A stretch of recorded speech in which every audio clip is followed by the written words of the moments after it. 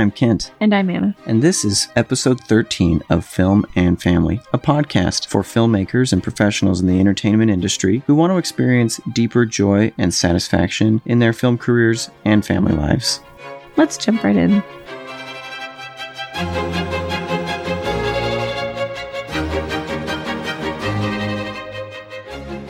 All right, so we want to talk about a kind of interesting subject that is actually pretty personal for me.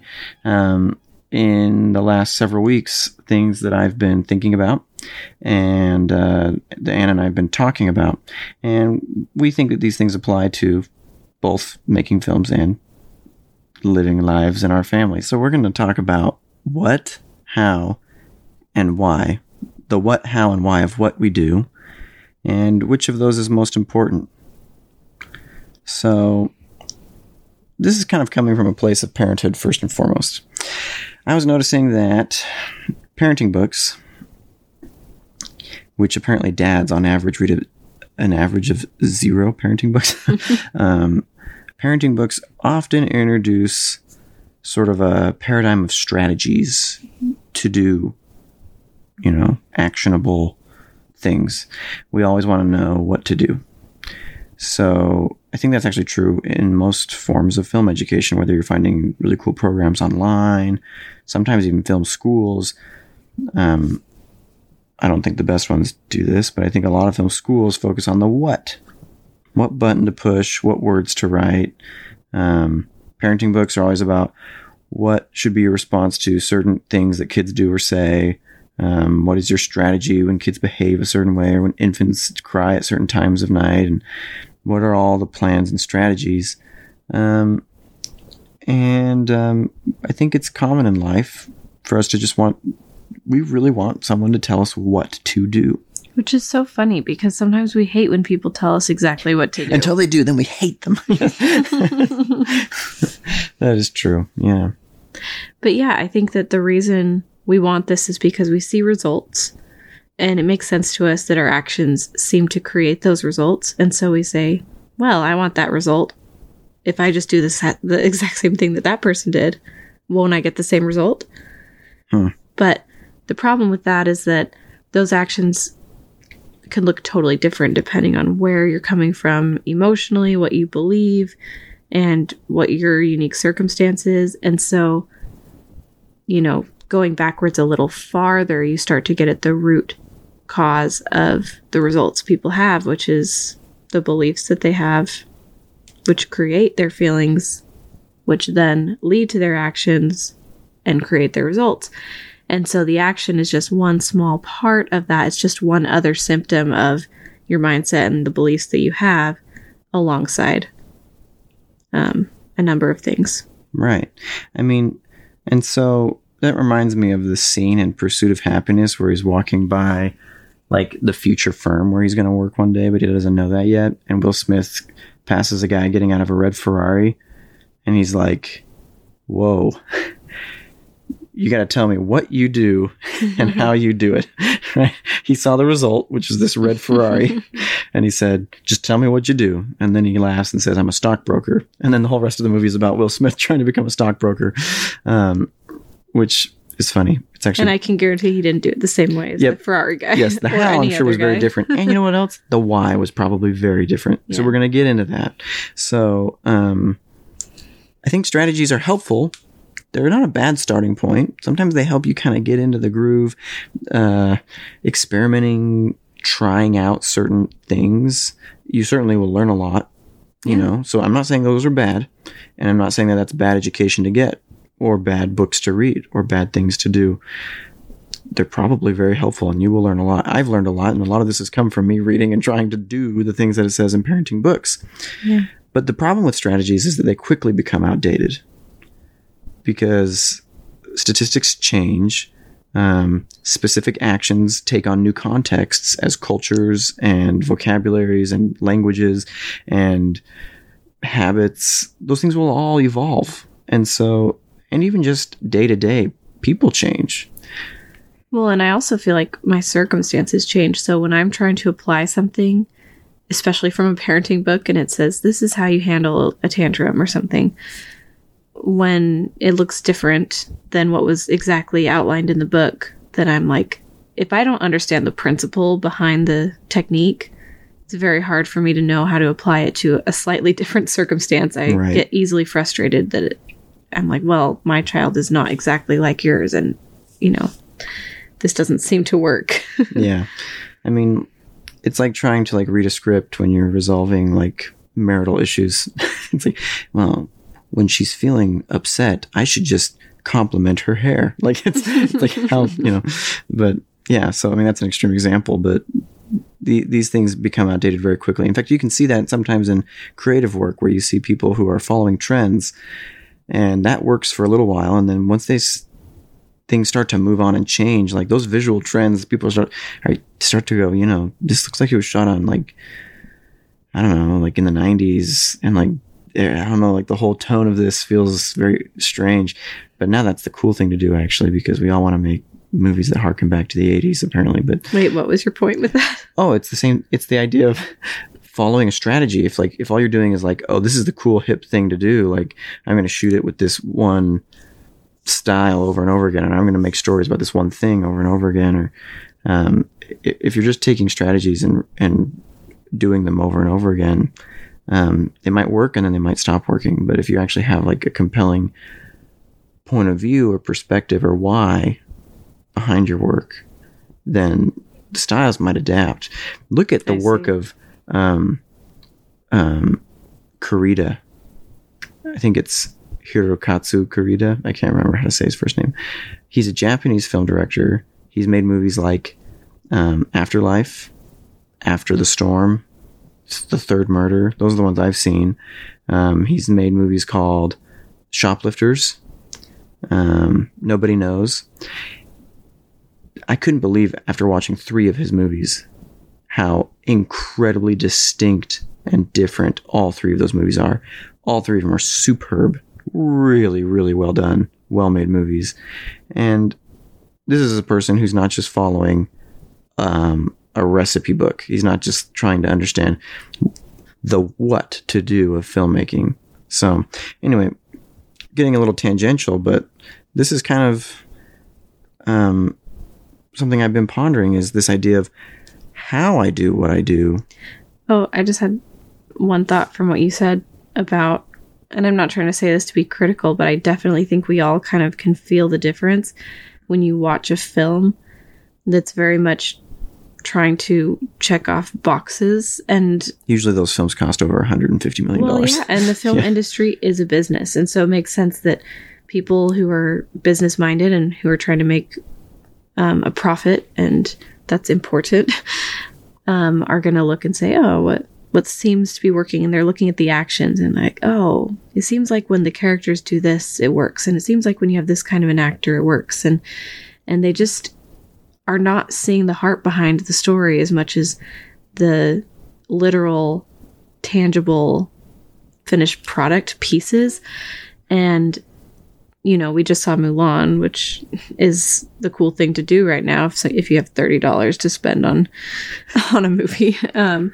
And it just felt like they were checking boxes the whole time to me. It didn't feel like any heart or soul went into that story. It was just like, well, now we have a conversation between 2 females that's not just about a male, so we can check off the box for that. What is the feminine test thing that I can't remember? You were stepping into dangerous waters. Sorry to all of our listeners who are Mulan fans, and we're not. I'm just teasing, but it's true. That's how we both felt. But in the end, we were kind of wondering what exactly is the perspective of this screenwriter, this film director, these actors. Like, what perspective on the world are they trying to share, other than the one that's very clearly stated by the lines of dialogue and the characters say, right? But that's often a symptom of this sort of paradigm. Yeah, I guess I'm not trying to be critical or like get into a debate about it. I just think that there is a difference when you're paying attention and you watch enough movies. You can tell which ones are just sort of like a factory cranking out stuff that typically works, that's sort of somewhat archetypal, and then when it's something that's truly unique that is not like that little framed thing that you bought at Target that all your neighbors have on their wall, but it's like, oh, this is something personalized that someone made themselves that they really thought about. It really means something to them. Yeah, there's a difference. And it doesn't mean that, like, you can't buy the Target thing and stick it on your wall. It's just like there is a depth available. Yeah, high substantive versus high nutritive. And so in that vein, I've been thinking a lot about, with my kids, this idea. It kind of hit me at one point, and I didn't know if I totally accepted this idea, but the more I've thought about it, I think that it's starting to prove to be more and more and more true. And here's the idea. How I do what I do with my kids matters more than what I do, which is really hard, I think. This was hard for me. I don't know if you have a personality that's similar to mine, you might experience the same thing. How can it be? Like, I mean, if you do that thing with your kids, that will be bad. And yet I started to realize that all these parenting books suggested very specific strategies. Even people will specifically suggest things for you to do. They'll say, oh, this is what to do when your kid does this. This is what I did when I raised you. Sorry, mom and dad. And I've tried some of those things that do really, really bad results. And it's because I only do what my dad did when I'm fumingly angry. Like, he has some, I won't throw him under the bus and say some of the crazy stuff that my parents did. But what was funny is that it totally worked for them. They're not insane people. It worked really well. But when my dad did some of those specific things, which I won't explain, he was totally calm. But that just doesn't work for me. And so I do different things. What I do is different. But I want to do the things that I can do comfortably in the same emotional state or the same attitude as my dad. And so, because I thought he was a very good dad. And so exceptions, you'll find, will disprove a lot of these quote-unquote rules that we're taught. You'll see people do one thing and they'll get a result. And then you'll see someone do the same exact thing and they'll get a totally different result. And you'll say, well, what's different if they're doing the same exact thing, and why are those results different? And I think we'll find that statistics suggest what's, but it requires some intuition and some self-searching to discover the why of why we do things and the how of how we can approach things. So Clay Christensen goes into this on good theory. Yeah, in a lot of his business books. You know, we've mentioned him a lot on this podcast already, but I do feel like he got down to the why instead of just looking at, oh, is this customer white or black or some other race or ethnicity? Are they between the ages 26 and 32? Are they single, married? You know, all these kind of like arbitrary descriptors, and just said, why does a person buy this thing? Like, what's going on in their mind when they purchase something? And I think that's a really important thing to do in any situation, is to go a little deeper beyond the surface. Yeah, absolutely. And so we kind of have this idea of there's a single destination, and that might be something we all share. A desired outcome, a desired result, a desired destination. But each of us is completely different. So we're going to try and reach that destination. And if we are successful in reaching that destination, we're going to get there by a different route, because we're all starting from different starting points.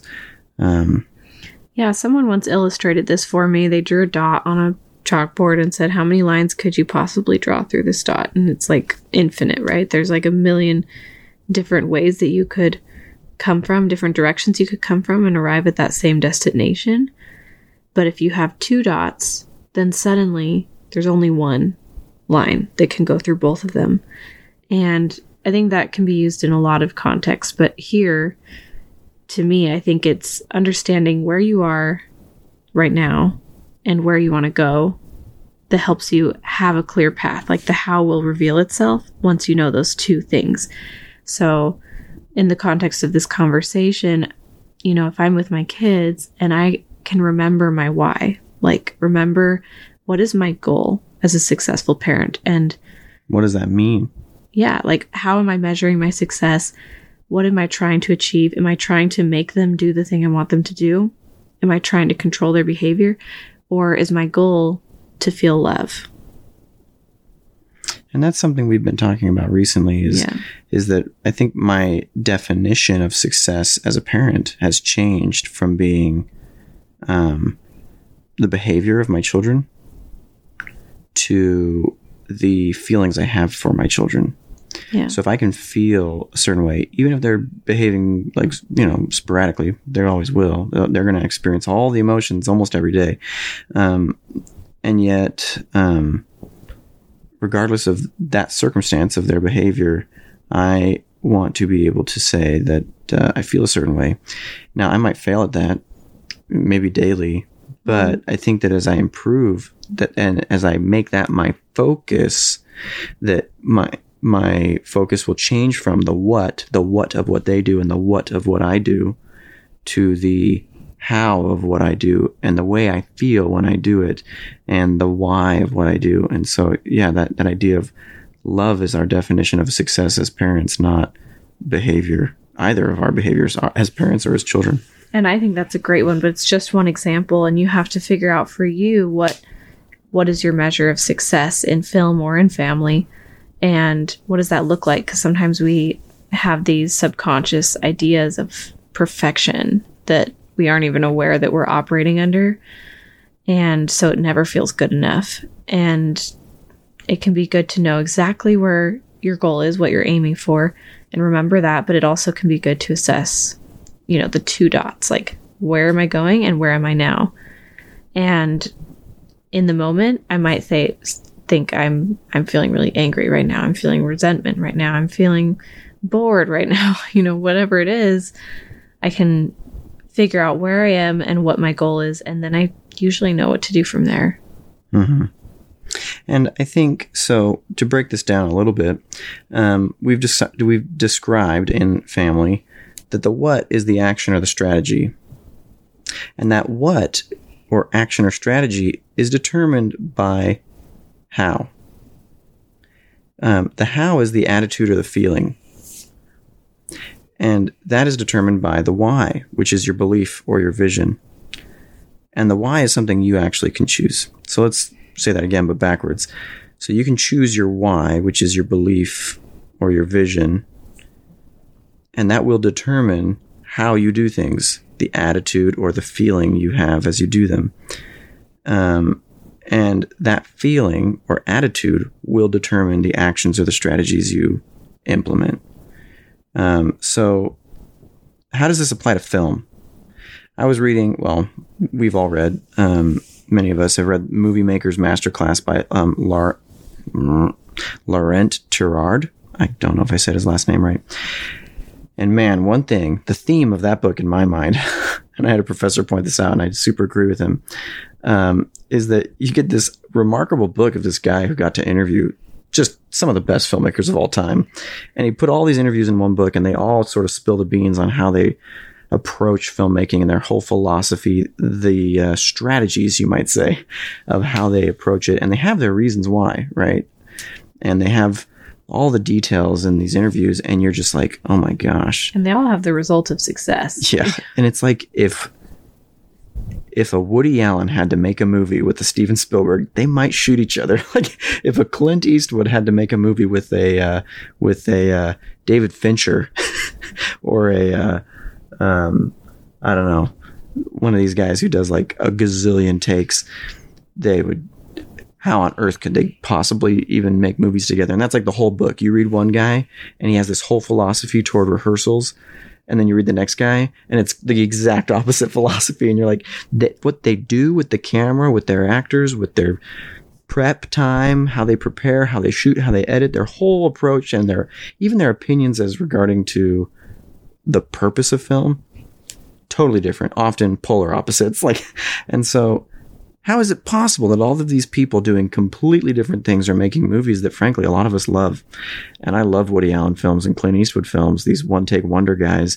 But I also really love some of these more scrupulous directors that are a little more precise, you might say. Some of these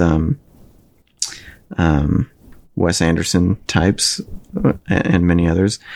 And so how is it the case? Well, in filmmaking, the what, the action or strategy, is determined by the how, and the how is the process of the filmmaker, and that's determined by their belief or vision, which is the why. So we really opine that the why is what matters the most, and that the how matters more than the what, and that many different whats can lead to the same results. Many different whats can lead to the same results. And hopefully we haven't confused you too much with all of these general terms, but I think, isn't it a beautiful thing that you can choose? That there is not just one secret way that you have to find out to be able to make it, but that you get to choose, and you can hear other people and hear their strategies and take what's useful to you. But in the end, it comes down to, what do I believe? What makes me feel inspired? And how do I want to feel when I make films, when I parent? How do I want to make that happen? Because that process is what creates family culture. It's also what creates your process as a filmmaker. It's the same thing. And so those two things are far more important than necessarily the exact strategies that are implemented in every given case. Yeah. So hope that's helpful. And I think that's all we've got for you tonight. Yeah. Let us know your thoughts. Let us know your questions, and let us know if we're totally off our what is the idiom there? Off of our rockers. Our rockers. Well, we are off of a rocker right now. We're on a futon. Anyway, have a wonderful evening. Thanks, and catch you on the next episode.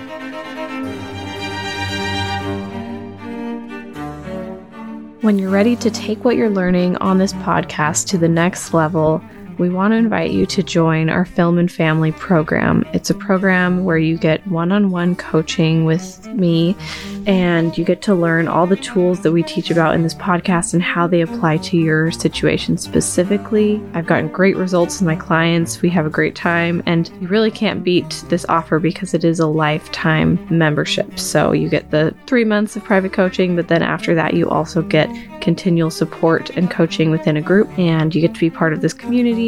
You get access to all the courses that we create for free, and it's a lot of fun. It's also risk-free. If you don't like it and you don't think it was worth the money, you can have your money back.